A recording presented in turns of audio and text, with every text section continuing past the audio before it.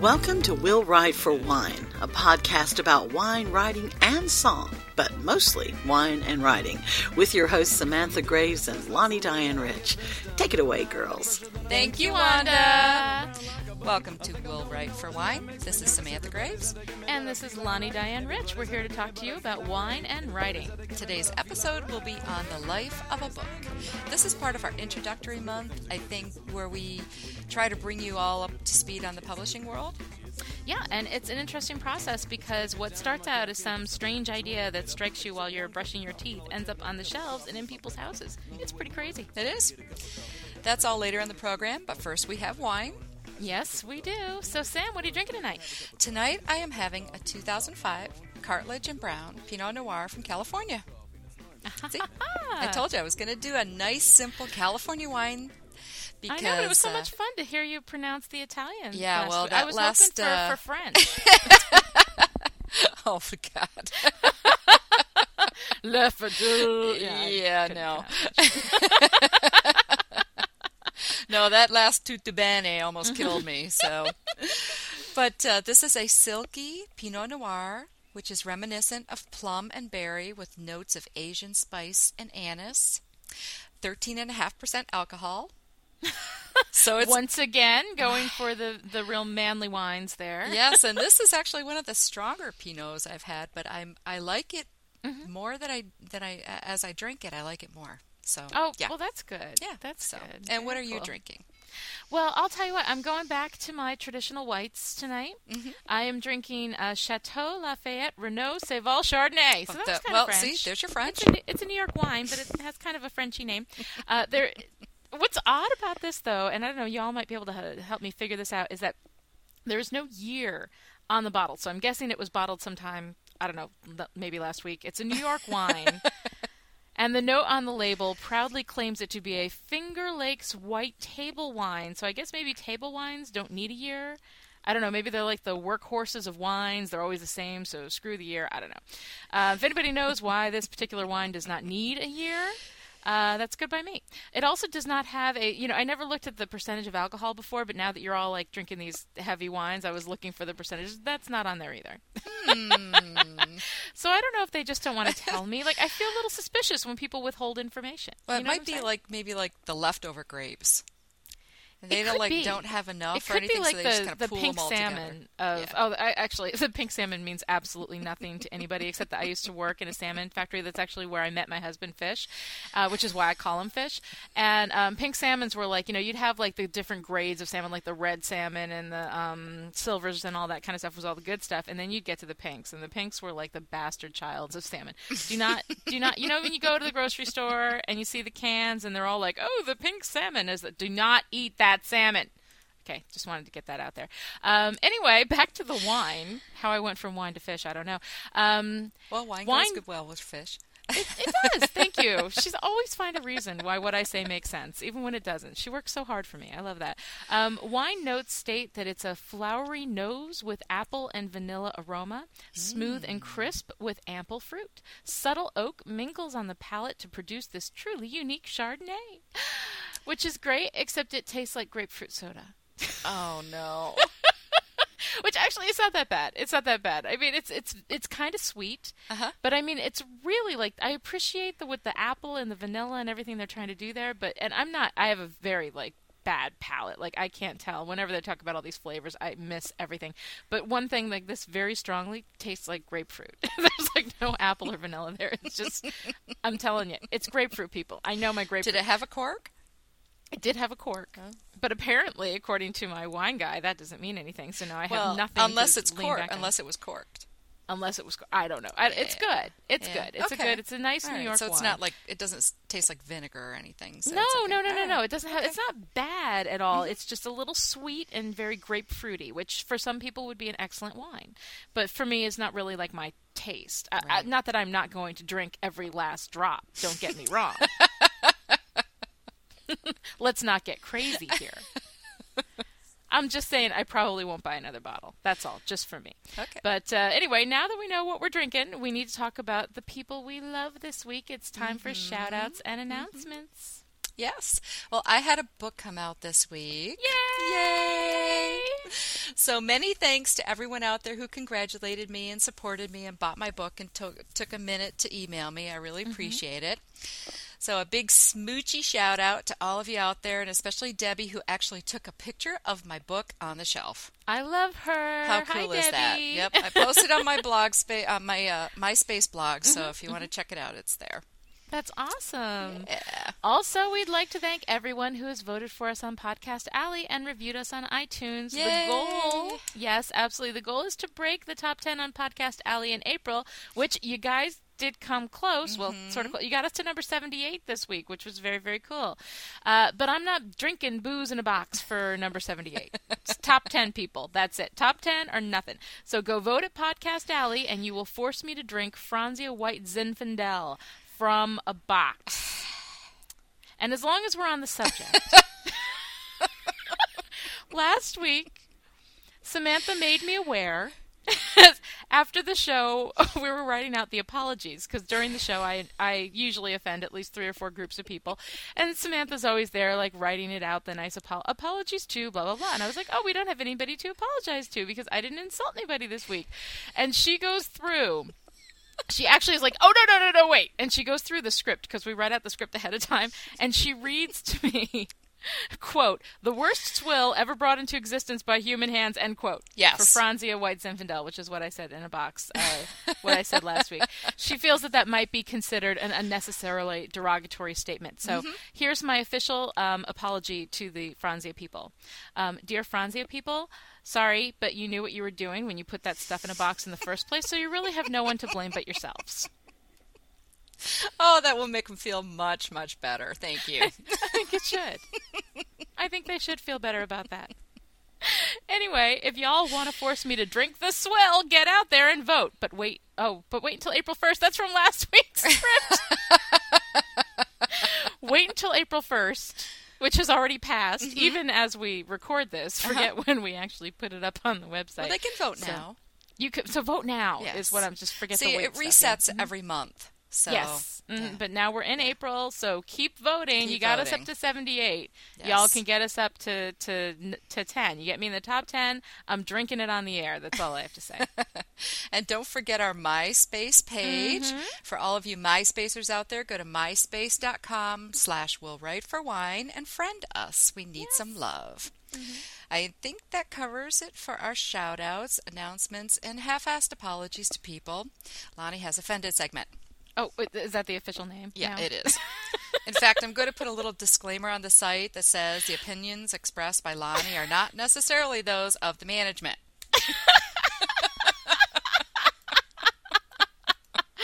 Ooh, this is going to get... We're going to get a knockdown drag out one of these weeks. She's going to kick my butt.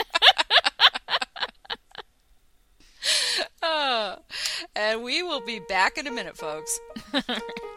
We here at Will Write for Wine feel it's important to say that while we totally recommend drinking while podcasting, we do not recommend drinking while driving or drinking while emailing.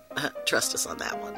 Or underage drinking, or drinking too much, or for that matter, drinking too little. Drink just the right amount, like we do, and you'll be happy, like us. So just use common sense, and if you do something really stupid while drinking, like, for instance, calling your old boss and telling her she's an idiotic blowhard who couldn't do your job even if she had half a brain, then we just want to make it clear between all parties that it's really not our fault. Thanks for staying with us. I'm Samantha Graves. And I'm Lonnie Diane Rich. And this is Still Will Write for Wine. We're tackling reader and listener questions, and this week's question is from Debbie in Raleigh. Hi, Debbie. Hi, She's Debbie. my shout-out. Yes. Debbie asks, what kind of wine would you recommend for someone who doesn't like wine? I know you might be thinking, if you don't like it, why are you asking? Well, wine seems to be an important part of being social, and I'm always the one who isn't drinking it. I want to fit in. I like fruity and sweet, and I don't want it to taste like medicine. Does a wine like this exist? Yes, it does. It does exist. You could try something like a Catawba wine, which is a sweet blush, Or vignoles, which is spelled Vignoles. The G is silent, which is a rich, semi-sweet white wine, sometimes called a dessert wine. And that's very good, very rich. Or even an ice wine, which can be red or white, depending on the grapes, and is made from grapes that are harvested frozen. Can you imagine going out there and like picking grapes when it's like snow on the ground and everything's frozen? No, but I'm glad those people do it. I know, me too. So I would recommend anything from the Niagara region in Canada. Ice wine is pricey, but you only sip it, so a little bit goes a long way. And it's not like medicine, it's more like nectar. It is fabulous. It just flows across your tongue. Oh, it's amazing. And Debbie, you can also try a sweet dessert wine like a Muscat or a Moscato. And those, I've had a couple of those. They're fabulous. So give those a try and let us know what you think. Yeah, that's a really good question, Debbie. And unfortunately, as I have said many times, I don't know anything about wine, so I'm just going to say what Sam said is good. Ditto. Although I would be going in, I'd be like, I want the mosquito wine. What's the mosquito wine? And they'd be like, there's a mosquito wine, and it would just all go bad. So it's not mosquito, it's Moscato. So just listen to Sam because she's the one who doesn't screw that stuff up. But thanks for writing in to get your question on the show. Send them in to feedback at willwriteforwine.com. Now on to this week's writer question, which comes from Karis in the UK. Hi, Karis. Hi, Karis. Please tell me if I'm pronouncing your name wrong. I'm always afraid of doing that. Because everybody pronounces Lonnie wrong, which is okay. It doesn't really bother me, but some people get upset by that, so I like to do it right. Anyway, the question is, in the first show, you said that until you wrote Time Off for Good Behavior, you had never finished a book. Now that you are so prolific, can you explain what changed? Is it the process, taking your writing seriously, the pressure of contracts with a little smiley face after it? Because she thinks it's not the pressure of contracts. She's being funny. It is. I'm afraid they'll ask for their money back, Karis. That's really what it comes down to. I'll tell you, the difference between that book and the ones before it was that I had no real stake in finishing. I never thought I'd ever get published in a million years. So when it got hard, I quit because why bother, right? With Time Off, I was in a contest with other people, and that's what motivated me to finish that book. Then once that was done, I thought, well, I've got a finished book. I might as well try to sell it. Then I got into, the published writer, and you propose books, and then you get contract, and they write you a check, and then you have to write it. So actually, quite literally, it was the fear of them asking for their money back and the fact that I'd already spent it. So that's really pretty much what keeps me going at this point is just stark terror. Sam, what about you? Have you ever had trouble finishing a book? No. Because I'm with you. It is 3 little words, deadline, deadline, deadline. And even when I wasn't under contract, I was always very disciplined. When I made up my mind that I was going to be a writer, I really went for it. So I'd set my own goals and then try to reach them. Why do I find that really easy to believe? I don't know. This from the woman who prints out a map on MapQuest when she's going to get her mail from the mailbox at the end of the driveway. More organized than you would ever believe. Yes. Yes, that's right. And luckily, that concludes our mail segment. Which brings us to We Recommend. Each week, we're going to recommend something. Music, books, movies, TV shows, websites, whatever. That we love so we can share with you. Yes, and this week, I am recommending Smart Bitches Who Read Trashy Books. Yay!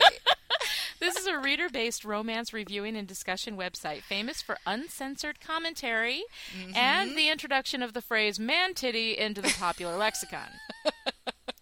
Run by Sarah and Candy. Hi, girls, I love you. Who are indeed 2 very smart bitches. The website proves once and for all that romance readers are, for the last time, anything but stupid.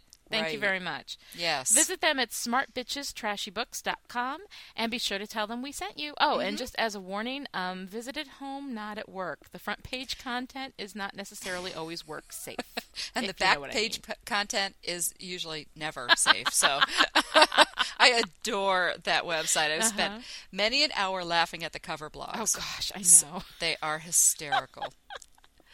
So, and this week I'm going to recommend Suitcase by Keb Mo. It is a CD. It is fabulous blues music, not like old man blues. This is like new man blues. Ooh, very It's cool. funky and smooth and cool, and I love it. It's my newest obsession. Oh, very cool. I'm going to have to go out and Yeah. listen to that. Yeah. That sounds awfully neat. Very cool. All right, well, we're going to take a quick break, so we will see you back here in just a minute. A sexy international art thief with a license to steal and a past she can't escape. An ex-cop with a murder to avenge and nothing left to lose. A calculating killer launches a deadly game. From the heat of Havana to the streets of New York City, the race for justice is on. Sight Unseen by Samantha Graves, available April 1st at a store near you. Thanks for coming back with us. I'm still Lonnie Diane Rich, And I'm still Samantha Graves. and this is still Will Write for Wine. For our 5th episode, we're going to talk about the life of a book. Yes, from the original idea to placement on the bookshelf. So we're going to walk you through it all. And it's probably a good thing that we're drinking while we do it. Before we get started, some of this information is going to be specific to our experience. For ebooks or hardcovers or mainstream or, anything other than women's fiction, your mileage may vary. But for the most part, this is how it happens. Yeah. Also, as published authors, our experience is going to vary a little bit from first-time authors, but we thought we'd take you through the typical experience of selling the first book. Right. The big difference between that and what we do now is that now we propose a book and then write it, but the process for a first book is just so much more exciting. Yes. So we're going to start with the birth of an idea. The idea is a crazy thing. I know we talked about it a little bit, about how they just kind of come out of this weird place in the air, but it's kind of like lightning. It can hit at any time, and it really doesn't care about whether it's convenient or not. Lots of times when your brain is occupied by mundane things, that's when it happens. So everybody always talks about how they're in the shower, they're driving a car, you're brushing your teeth, and bam, suddenly you've got a funky bird on a terrace in New York City, and you know that's a book you just have to write. Exactly. I call it brain lightning. It's usually something really innocuous that catches my attention. I think writers have a knack for picking up things that most people don't, or maybe it's just that we take it to the next level and we think, what if, or maybe we're just a little crazy. Maybe all of the above. Maybe all of the above. And then after you get the idea, it's about writing the book.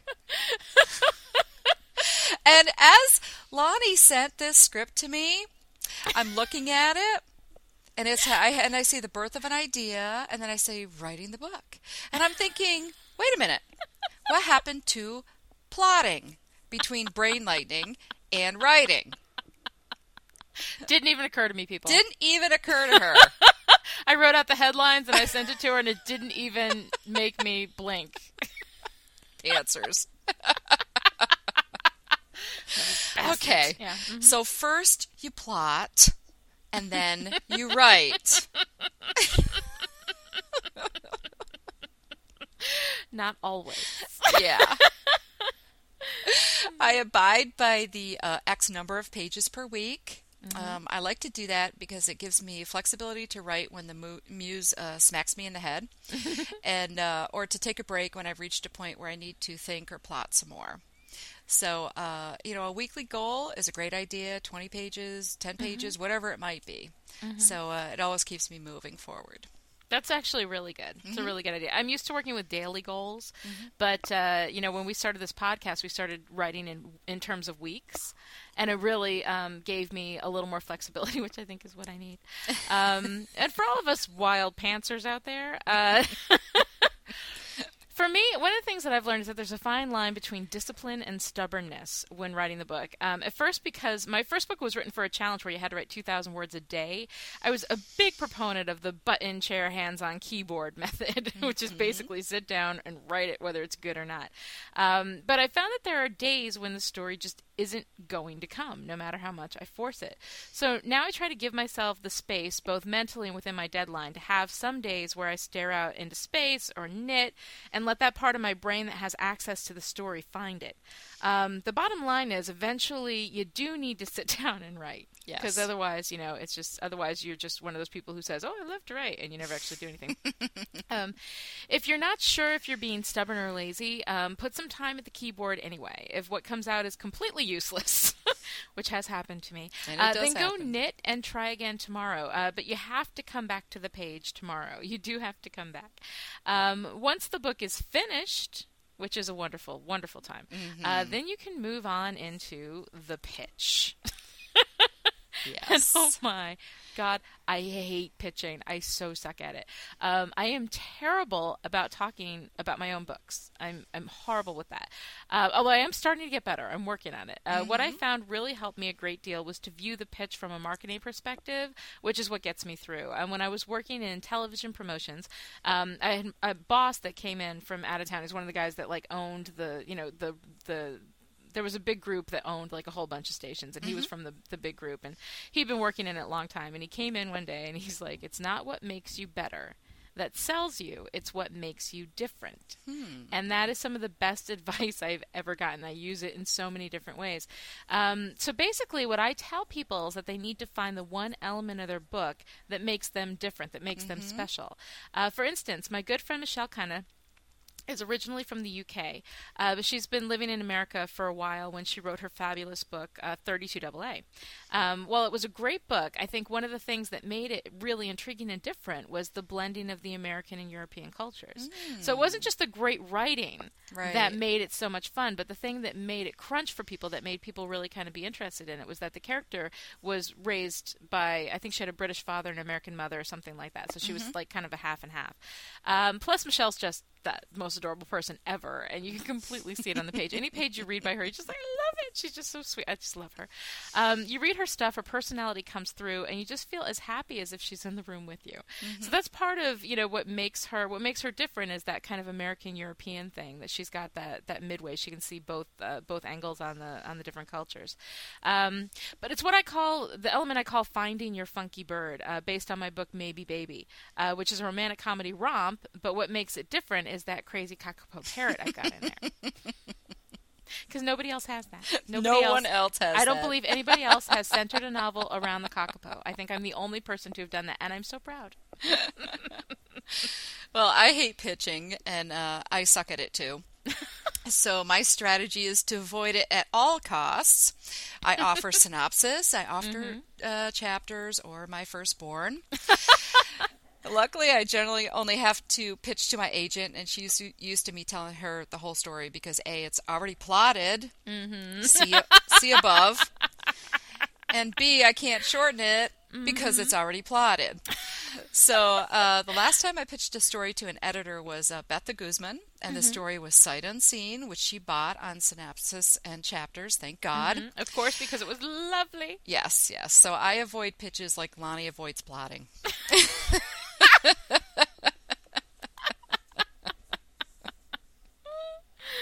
Oh, man. And the next step is the agent and or the sale. Now, getting a good agent can be as difficult as selling, so you may as well give it a try. A good agent will know where to market your book for the best fit for you and for the best money. They handle the negotiations and the contract stuff, which, trust me, is priceless. Oh, absolutely. So I love my agent. Hi, Roberta. No matter how crazy my ideas sound, she's always willing to send them out. Oh, yeah. So, I heartily recommend getting an agent before you try to sell to a publisher. In romance especially, there are a lot of avenues for writers without agents, and many of them go successfully into the business. But if you're like me, oy vey with the contracts. I mean, I get one of these things, my eyes cross, I'm terrible. Having an agent means I have someone to do all that stuff for me. My agent, Stephanie, who I love. Hi, Stephanie. I would never be able to negotiate the advances that she can. So having an agent actually does make you more money, even though you're giving a percentage, because they get you well above that percentage. I firmly believe I would never get the money that I'm getting. Not that I'm Rockefeller or anything, but I mean, still, like, I mean, I would never get what I'm getting now if it wasn't for her. And I'm only familiar with the process of selling through an agent because I've never tried it without one, but I can tell you that, oh my God, I mean, my eyes are crossing with an agent. I have can't done it even without imagine. an agent, and it's tough. Oh gosh, it's really yeah, tough. I would lose my mind. You know, people have rejected me. Fools, I tell you, they're fools. You know, and she tells me about them, but it was like I had that little buffer there, you know, and she was there to kind of take the rejections for me and just be like, you know what, we're not going to walk with them, and that was it, you know. But then when the good news comes, you know, it was like instantly having a buddy there to kind of jump up and down with you and get all excited about it. So that was great too. Yeah. So, you know, my advice is really strongly, although you can sell without an agent, especially in romance, there's so many avenues for you to sell without an agent. I just heartily recommend get the agent, and the sale will be even sweeter in every way possible. Right, and a lot of publishers won't take unagented submissions either. Yes. So it kind of cuts you out of a whole group of publishers. Exactly. It kind of cuts you out of the running. So Yeah. Once you get the agent and the sale, then we move into revisions, copy edits, and galleys. Oh my! My editing experiences actually have been really wonderful. So I can say that for me, revisions have always been a really pleasant experience. That's not always the case. But I find that when you get an editor who gets your voice and loves your work, which is another reason to work with an agent, because they will be able to match your writing up to the person that's just going to love it. Yes. So when you find somebody who can do that, it'd be really fun taking suggestions. They just make the work better. After revisions are handed in, the book goes to a copy editor who will ideally just fix continuity, grammar, and spelling errors. Although sometimes they're frustrated writers who try to rewrite your book. And that's when your red pen comes out and you just stet everything. How do you spell that? Stet. S-T-E-T, stet, which is the Latin for just leave it alone, you know. Anyway, I love stetting. I love it. It's loads of fun. And then after that, the copy edits go back to the publisher and they give it to the typesetter, who puts it into galleys or page proofs, which are basically the same thing, I think, right? Some people call them galleys, some people call them page proofs. Same thing. It's basically the book all typeset with pretty chapter breaks and everything, exactly the way it's going to look in the book. And the fonts and everything. The fonts, it's really cool. I know. It's so pretty. I love the page proofs. You go through this basically looking for the minutia, you know, the little mistakes that the typesetter might have made. Hopefully at this point you've already caught all your continuity errors, but if there's something really bad, you can fix it. You can't do a lot of rewriting at this point, or they frown on that because it's very expensive to have to go through and retypeset everything. But at this point, by the time you've gone through copy edits where you can do some rewriting and you've gone through revisions, at this point, basically, it should just be basic continuity errors and things of that nature. Right. And ever since Lonnie taught me stat, I've been fine.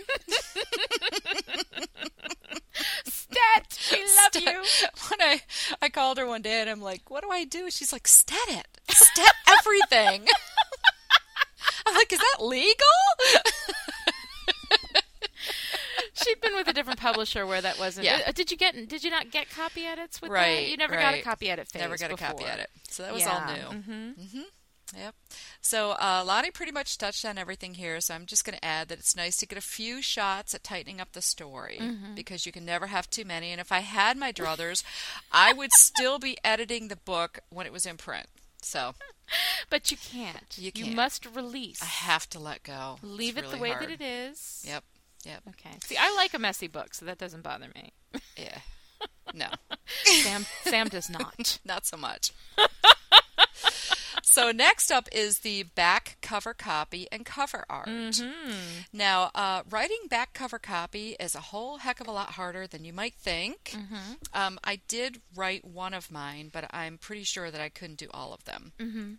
I think it's hard for the author because you're just too close to the story. Yeah. So back cover copy is usually written by a copywriter hired by the publisher. The writer reads the book and writes the copy based on that. Now, for the cover art, the publisher asks the author to fill out a form with the descriptions of the story, the theme, characters, and locales, and they take pictures and everything. The art department takes all of that and creates a cover. Now, unless I feel strongly about a cover change, I generally defer to the publisher because they've been doing this a lot longer than me. Mm-hmm. So, pretty much all I can say is I'm thrilled with my cover and the copy for Sight Unseen. I was very happy. They came out great. They came out. It's sometimes the book doesn't get the cover and the copy that it deserves, but your book did. It's so great. Yeah, so great. Yep. You guys, if you haven't gotten Sight Unseen yet, just get out there and buy it. It's awesome. I actually have a pretty philosophical take on back cover copy and the art. I kind of feel like it's my job to write the book, and it's the publisher's job to sell it. So I will eventually almost always defer to my publisher on issues of cover art. Back cover copy is a little different for me because I actually am a copywriter. That's kind of my side job.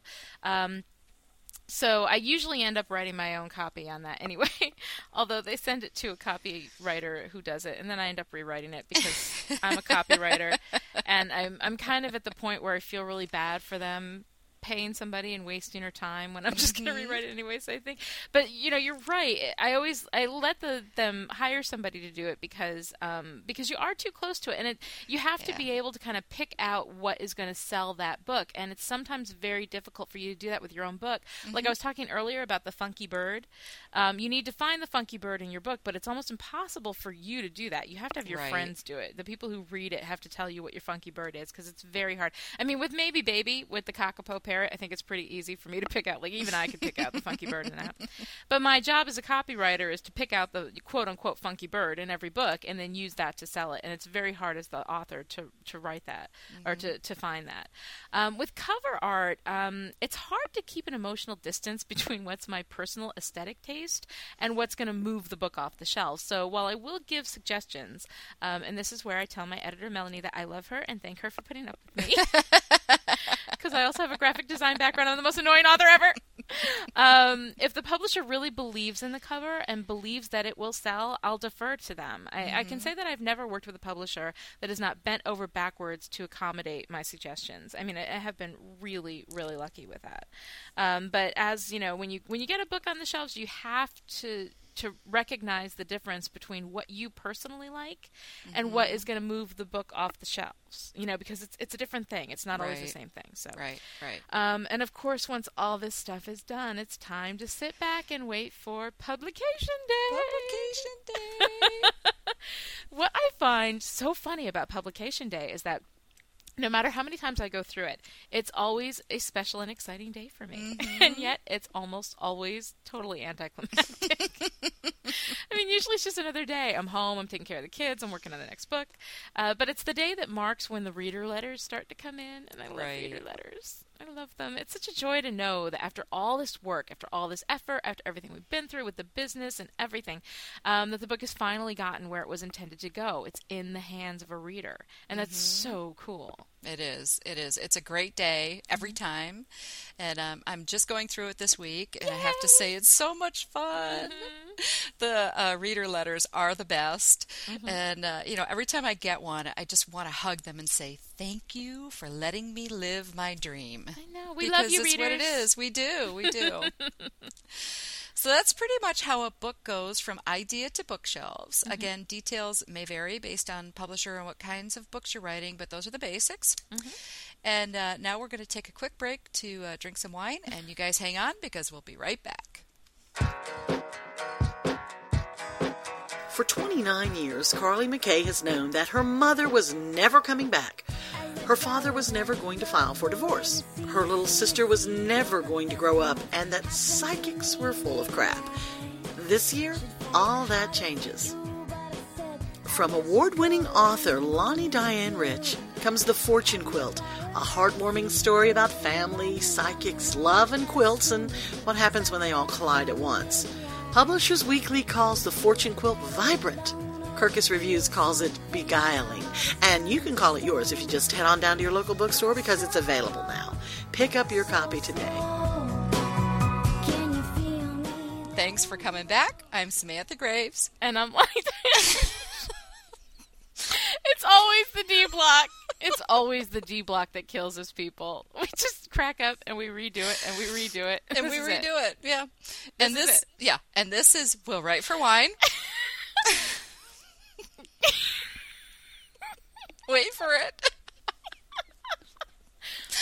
Want to win some great prizes? Yes, Sam, I do! Will you please tell me how? Well, head on down to willwriteforwine.com and give us some feedback. We're looking for reader/listener questions, writer questions, wine suggestions if you're over 21, or just general commentary on the show. Mm-hmm. Each month, all eligible entries will go into a wine bucket. At the end of the month, we'll pull a name out of the bucket to win a fabulous prize. Yes, speaking of which, Yes? our winner for the March contest of one signed copy of Sight Unseen and one signed copy of the Fortune Quilt is Carol Guffey from Iowa. Congratulations, Carol! Yay! And on tap for April, we've got some really cool stuff. First, from our Cafe Press store, an official Will Write for Wine coaster, complete with our logo, which includes its own wine stain. Yes. Pre-stained merchandise, people. Merchandise. I'm the one drinking the non-alcoholic wine. That's really funny. Pre-stained merchandise. Just doesn't get any better than that. It's like wine should dice. Wine should dice. Also, we've got a brand new Alison Krauss CD, Lonely Runs Both Ways. That is awesome. I love her. It is. That's fabulous. Mm-hmm. All you have to do is send us an email at feedback@willwriteforwine.com or comment on our website. We'll announce the April winner at our May 5th show. So send your comments and suggestions now. So this is only funny to us, isn't it? It is. So you're cracking up between redoing it. I know. But people, I'm telling you, we just got to plow through. I know it's really annoying to hear us laughing and it's not funny. But we just got to plow through or we're never going to get this show on the air. That's right. All right. And up next, we have the weekly weigh-in. You know, I think she says that just to upset me. I do. Anyway, for this week's write-in, I actually have some progress to report. Yay me. Yay. Yes. Although I did finish the book last week, I added in some edits this week to the tune of 14 pages. Wow. I'm feeling pretty good about that. That's a lot. That's a lot. How did you do? I ended up with 23 pages this week, but 18 of those were today. Oh my God, that's amazing. That is amazing. And let me tell you, people, I am so excited about this book. I can't even tell you. We were just during the break, we were talking about it, and I'm like, okay, so how many pages do you have? And then, like, where she gets, like, all stressed out about me meeting my deadline, I'm just like, how long do I have to wait? Until it's ready. I know, because I'm a beta reader, so I get to read it before anyone. Nah, nah, nah, nah, nah. Well, anyway, since you're making me wait, I really think the least you can do is give me your favorite sentence from this week. Okay. I've got one. Polly said, "Are you telling me you want me to take one for the team with a tall, drop-dead gorgeous woman? Geez, I like working for you a whole lot more than Raven. I usually just get shot at with her."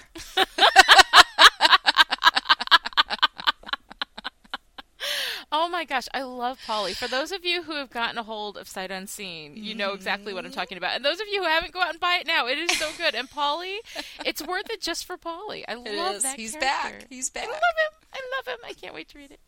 And what about you? Okay, well, as for me, I wrote a lot of intense emotional stuff this week. The scenes I was working on were toward the end of the book, during like the big climactic resolution, and much of it would just sound overly dramatic, I think, out of context. I do have one thing I found, though, and but it sort of requires some explanation. It comes at the end of a letter that my main character writes to the man she loves, a letter she writes to him before she's about to leave town. They grew up together, and they have sort of this shorthand that they do where they speak to each other in jokes. They tell each other jokes, and the jokes have meaning that like only they understand. So this is what she writes to him. "If you can do nothing else for me, do this. Find what makes you happy and make it yours. For my part, I'm going to try to do the same. I guess that's it, although I do have one last thought for you. A priest, a rabbi, and a duck are building a time machine."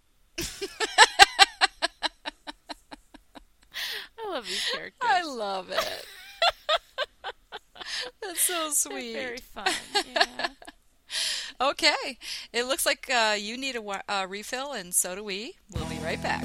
If a half-hour week of Lonnie and Sam isn't enough for you, we've got some suggestions. First, there's LiteraryChicks.com, where Lonnie blogs with fellow writers and hilarious gals Michelle Kuna, Whitney Gaskell, Eileen Rendell, Alicia Holiday, and Beth Kendrick.